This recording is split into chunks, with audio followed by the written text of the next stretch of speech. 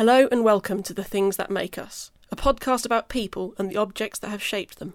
My name is Zoe Laughlin, and each week I invite a guest to pick 5 things that have inspired, delighted, provoked or influenced them. We then talk about these things at a time and place of their choosing, with as many of the items present as possible. I'm stood in one of the world's most famous luxury department stores, amongst the work of this week's guest, master perfume maker Roger Dove. Roger can identify, whilst blindfold, over 800 scents. He makes these extraordinary luxury perfumes that contain the world's finest ingredients and are a real celebration of the art and craft of the perfumier. He's a passionate advocate for the power of smell, and to celebrate his life's work, we invited Roger to give a talk at the Institute of Making. The evening was in 2 halves. The first half was Roger talking about his perfume, guiding us through the practice and conceptual process he goes through to make a perfume, and he also allowed us to experience a range of exquisite smells. And the second half of the evening was an in-conversation type affair, where I interviewed Roger for a live recording of The Things That Make Us.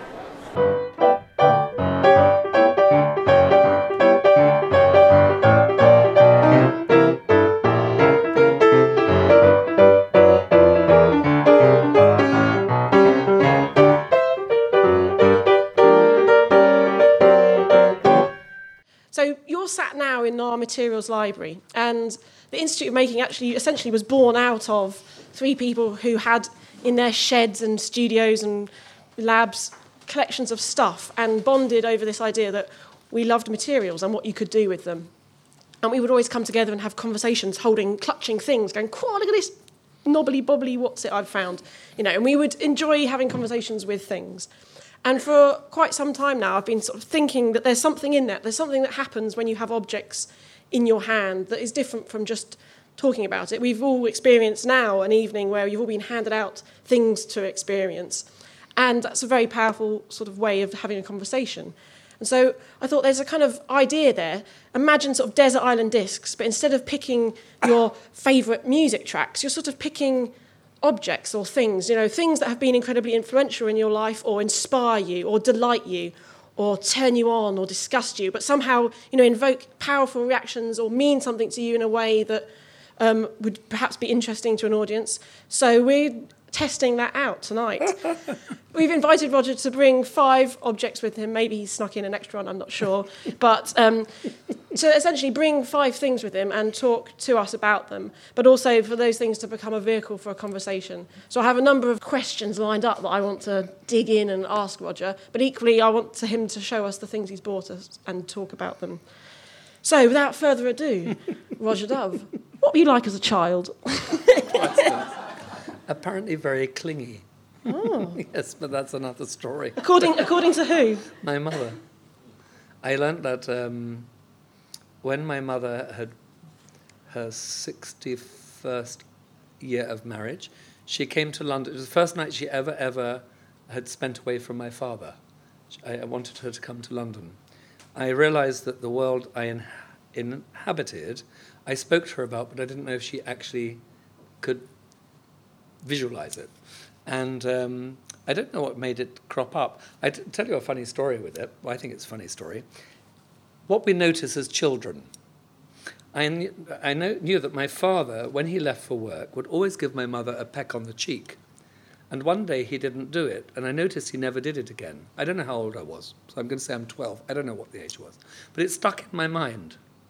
And on this thing, when I brought my mum to London, I said to her, "Do you mind if I ask you a very personal question?" She said no. And I said, "Well, I noticed that Dad didn't kiss you goodbye anymore one day, and he never did it afterwards." So she said, "Well, darling, your father accused me of having an affair. He set a private detective on me, and so I decided that was it. The shop was shut." And I just thought it was brilliant. My mother had the most fantastic sense of humour. So that was it. Wow. The shop was shut, and that was that. So were you sensorially aware as a child? Like, was smell something very... Totally. I've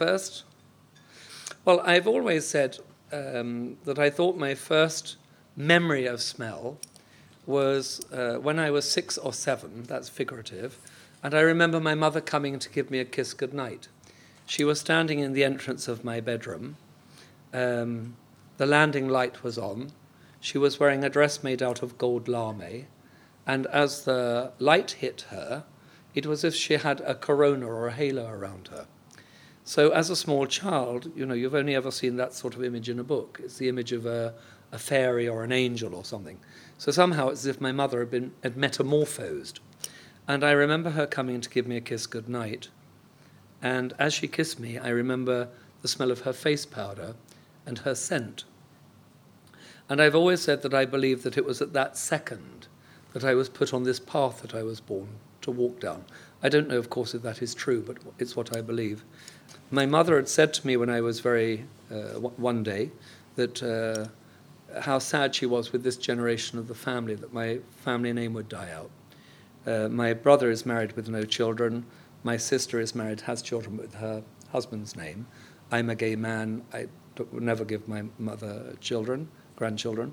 And it hit me hard. And after she died, my friend said to me, well, you've spent your entire life promoting, curating, caretaking other people's work. When will you do it for yourself? And so I came with this idea of launching a range of perfumes. And it's why in the smallest writing on the back of every box and every bottle, it's the smallest thing on the bottle, most people will never even notice, it says a fragrance by Roger Dove. Because I hope that if this took off, that I could leave some sort of legacy behind. So I've always said that I'm very privileged because I've never had to question what I want to do. It's as if somehow it was laid out before me. I trained at a very old French house, Guerlain. I worked with them for 15 years. The training as a classical perfumer is I worked with them for 20 years. The training was a 15-year training. Surgeons take 8 years to train. Most perfumers working today are not trained that way. They're trained in a different way, more as a perfumer chemist. I left in 2001. I invested my entire life saving in it. I had no idea if it would work or not. I launched it on July the 2nd. July the 3rd would have been my parents' wedding anniversary, but we had to launch it on a Saturday. We launched it in Harrods, and they told me, I had no idea how much do you make. I'd never made a commercial product. So I had to say to them, well, how much do I make? And they said, well, make this much. It would last you between 4 and 6 months. And we sold out of all the stock in 10 days. And we were and are the most successful launch in Harrods history. And within 6 months, we're the number one selling brand in their shop. And I pinch myself, because who could believe? So what's your first object? My first object is the one thing that I'm sure you will never be able to guess why a perfumer would need it. It's a hammer. I use this hammer. It's a very old hammer with all sorts of things inside. It's an old Harrods hammer my father had. And it's essential for me for one particular raw material. Inside this jar is a raw material which is almost mythological. Most people never have the chance to smell it or see it. This very unlikely looking thing, which looks like a little bit of coal, this is ambergris. Ambergris is a pathological secretion from a whale. So the whale swallows a squid. The squid has a horny, like a beak, and it cuts the respiratory tract of the whale.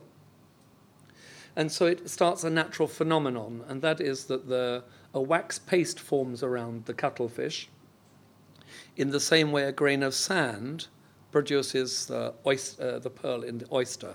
And in old days, it used to be referred to as the pearl of the whale. Once it starts, the phenomenon doesn't stop. So the whale has to get rid of it.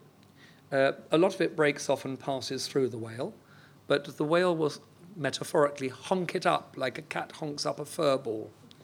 It floats on the ocean because it's made from wax. It's made out of cholesterol, sphingolipids, and phospholipids, fundamentally.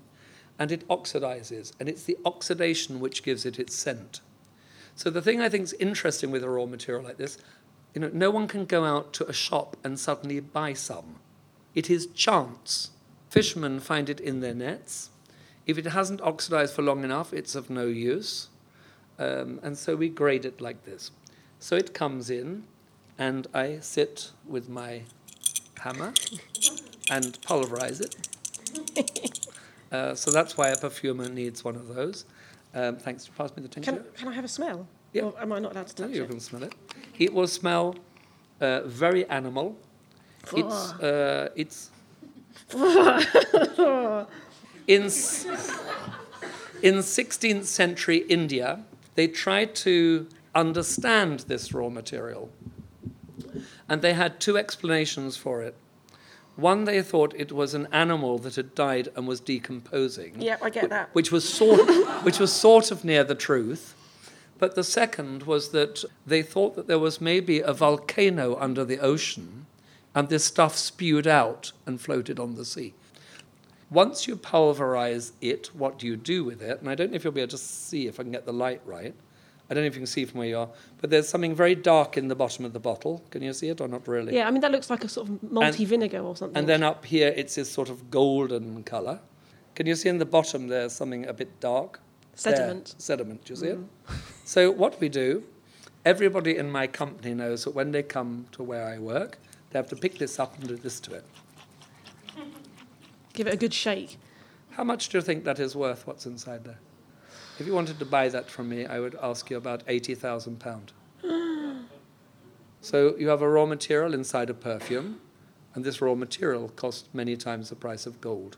Why do I bother using raw materials like it's very simple? If the raw material didn't have a very particular effect, there's no point me using it. So do you go hunting for raw materials? No, I have very specific suppliers. If you take something like the rose you smelled, you can have the same rose growing in the same field. Half is harvested and it goes to this distiller, half goes to that distiller. In this distillery, they distill it 5 degrees hotter for 2 minutes longer. The oil will smell totally different to the one next door. So you have to choose the oil for the effect you want. So how do you train a nose?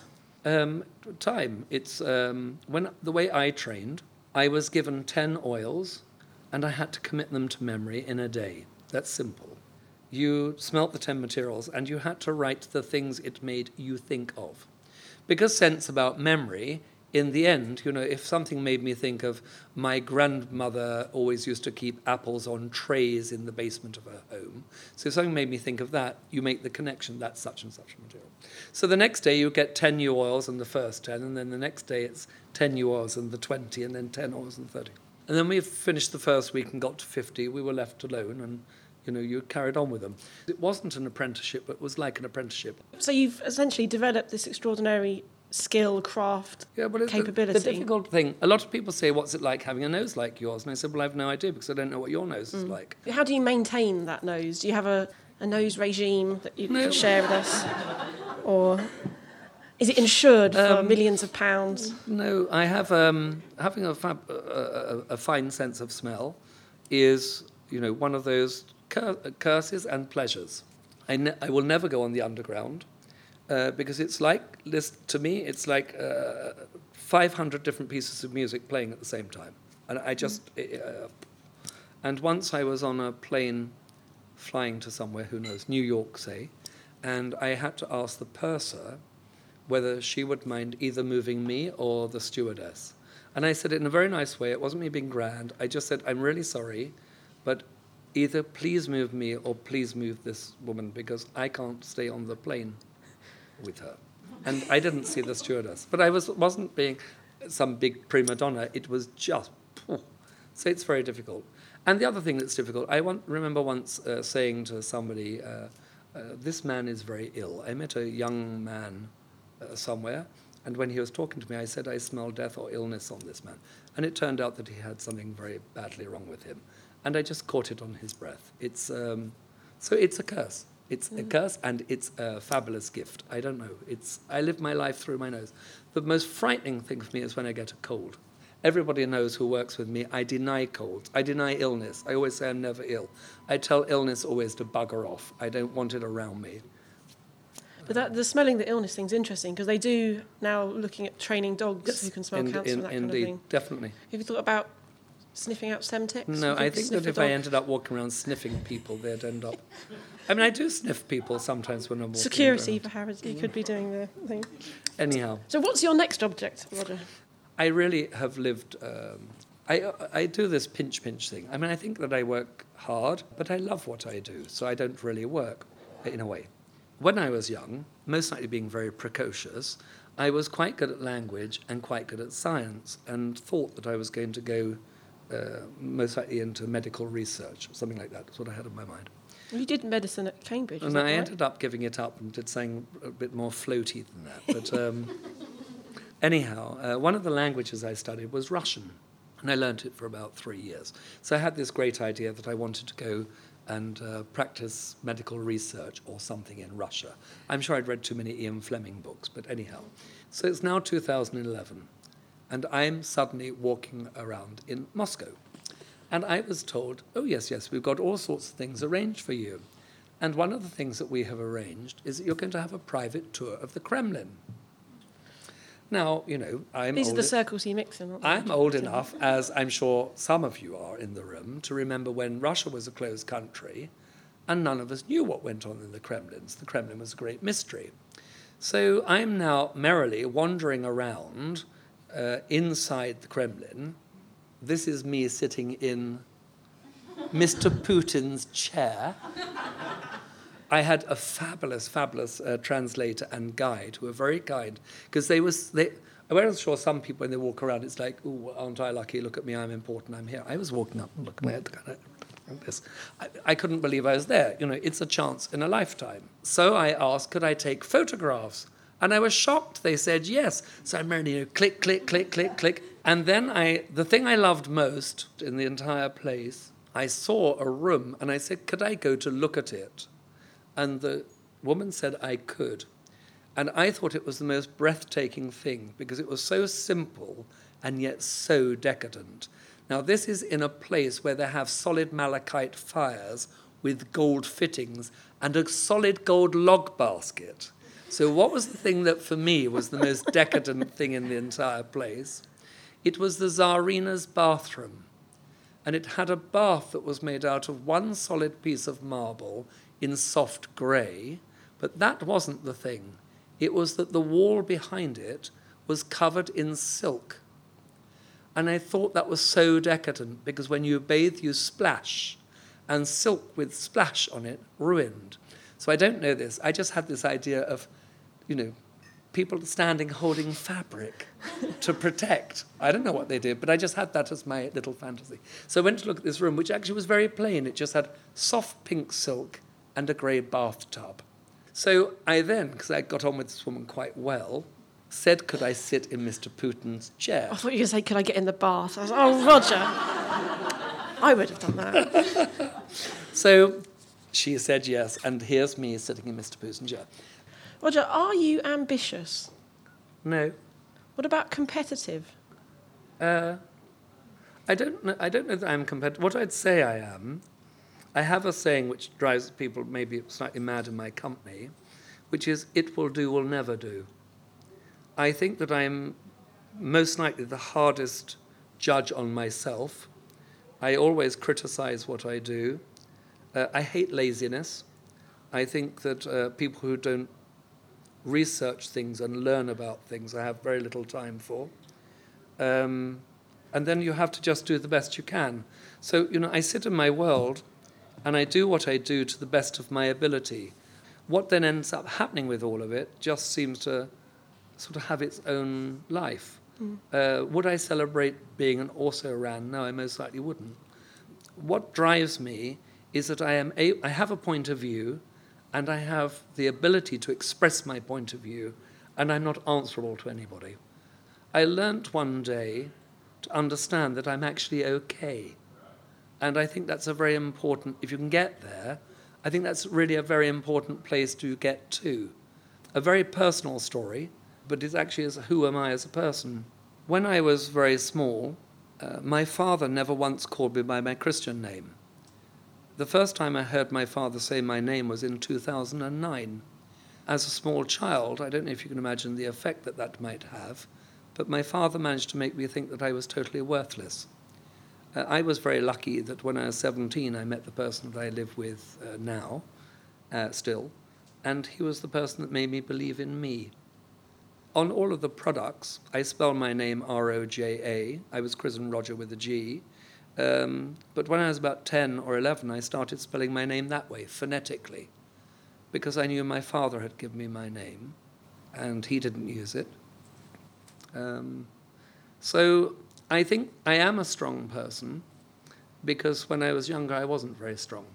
And somebody believed in me, and you're still together now after meeting at 17? 41 years down the line. So what's it like at home? Is it? Oh, we live apart most of the time. It's why it's lasted so long. No, we live we're very, very grounded. As human beings, we're very grounded. We share exactly the same values, but as people, we're very different. Peter is a home bird.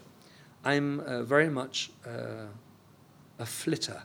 I'm very impulsive. If this evening somebody said, let's do this, yes!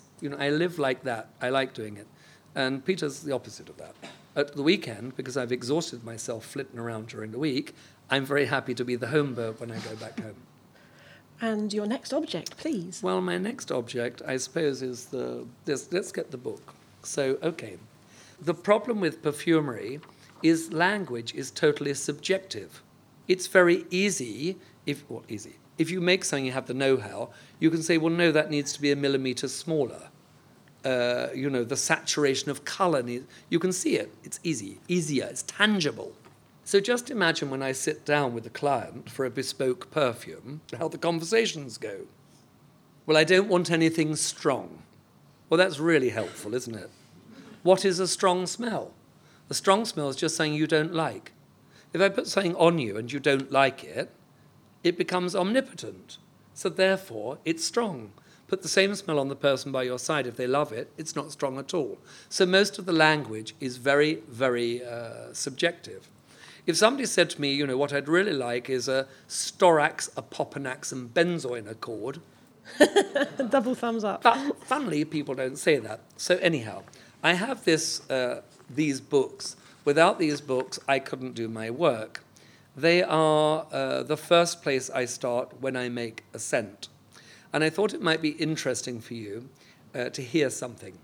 I sit and give the oils, like you've smelled, but I never tell people what they're going to smell. So I give the oil and I notate what they say to me. And then patterns come. So I maybe see that every time I give what we would call a powdery flower, which are things like mimosa or a heliotrope violet, the person doesn't like it. It becomes simple. I therefore don't use powdery flowers. Maybe every time I give a wood note, they do like it, and so on and so on. So I thought that I would read to you... Roger's now opening his little black book. My little black book. Leather bound. Which you can't see who the clients are. That's very important. So I have also... this is very funny, the reason I write it, because when I write it, it fixes it in my mind. So I write funny things like or and is always 3 M's with an underline, etc., etc.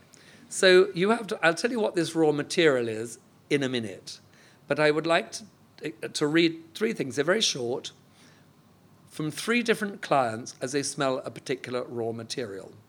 So the first one goes, This wasn't this was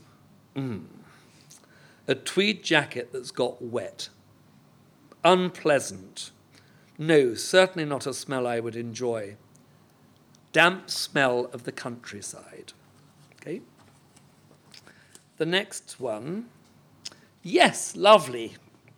That reminds me of a perfume my grandmother wore. Very romantic for me.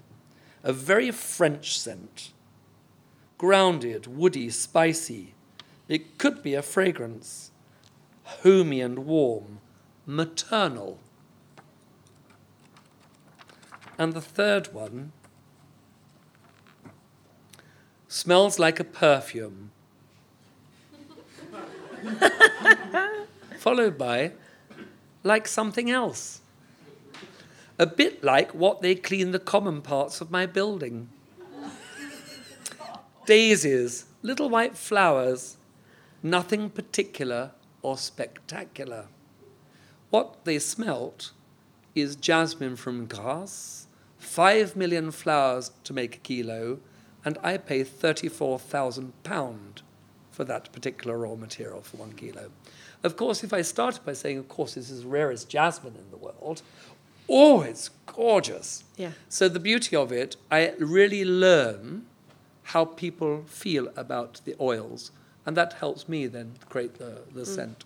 But you can't possibly tell us who some of No, your of course clients I are. can't. No. Of course I can't. Well, One of them, what I will say, the last one, I don't know if you'll work it out, and I won't tell you, but the last one is one of the most famous actresses in the world, who has a very grand voice. So I love the thing that it's in the common parts of my building. Anyhow, if you knew the person, it's especially funny. So who, if you could make then a perfume for anybody, who might you pick? I'm not particularly a strong monarchist, but I would make a perfume for the Queen. And the reason for it is I make perfumes for nearly every other living monarch. And I think it's rather a shame that I don't make one for my own. Whatever one's view on monarchy, whatever it is, I think that anybody that's done the same old job for that length of time and blah, blah, blah. But it's more the thing that I really would love to make something for my monarch than I would others. Not that I don't mind making it for the other monarchs too, but there we are. And what's your next object? Somebody asked me how all this stuff is designed and all of that.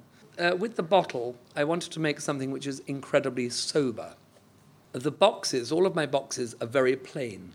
Everything is about contrast. I love contrast. When you touch something, subconsciously, you feel mattness and shine.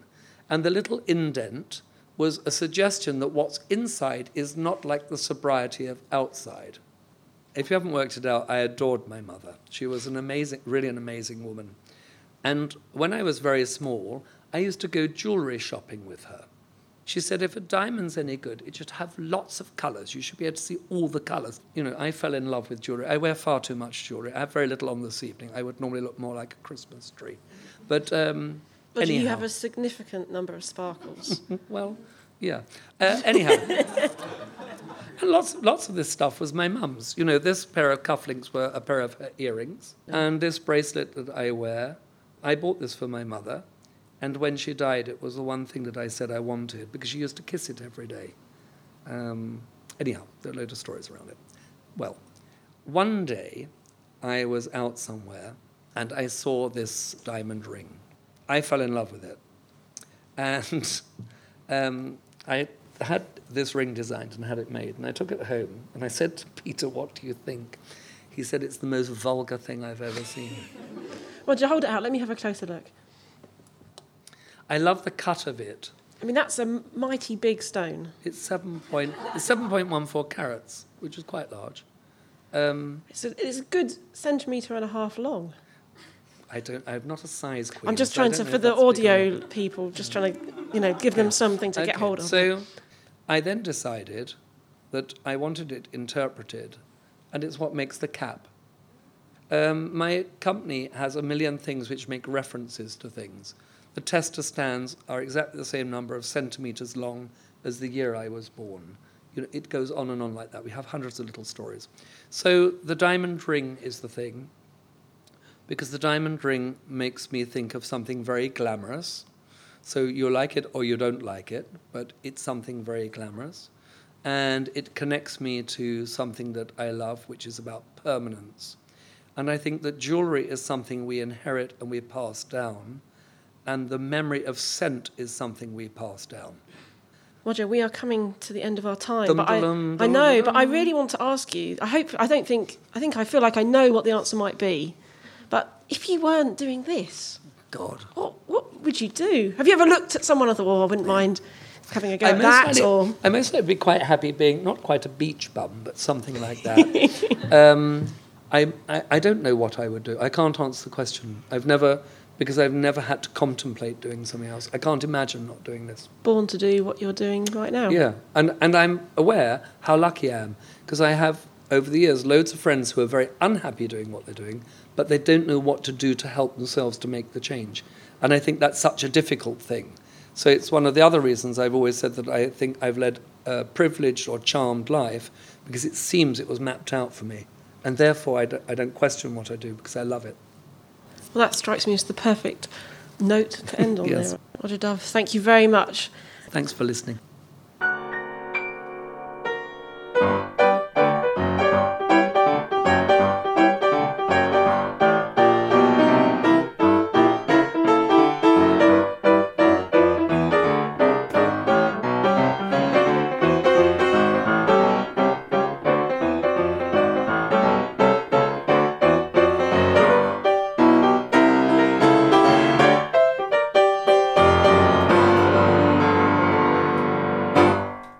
You have been listening to The Things That Make Us.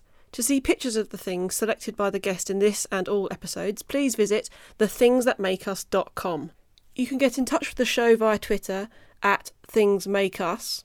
And if you like what you hear, please subscribe so not to miss the next instalment.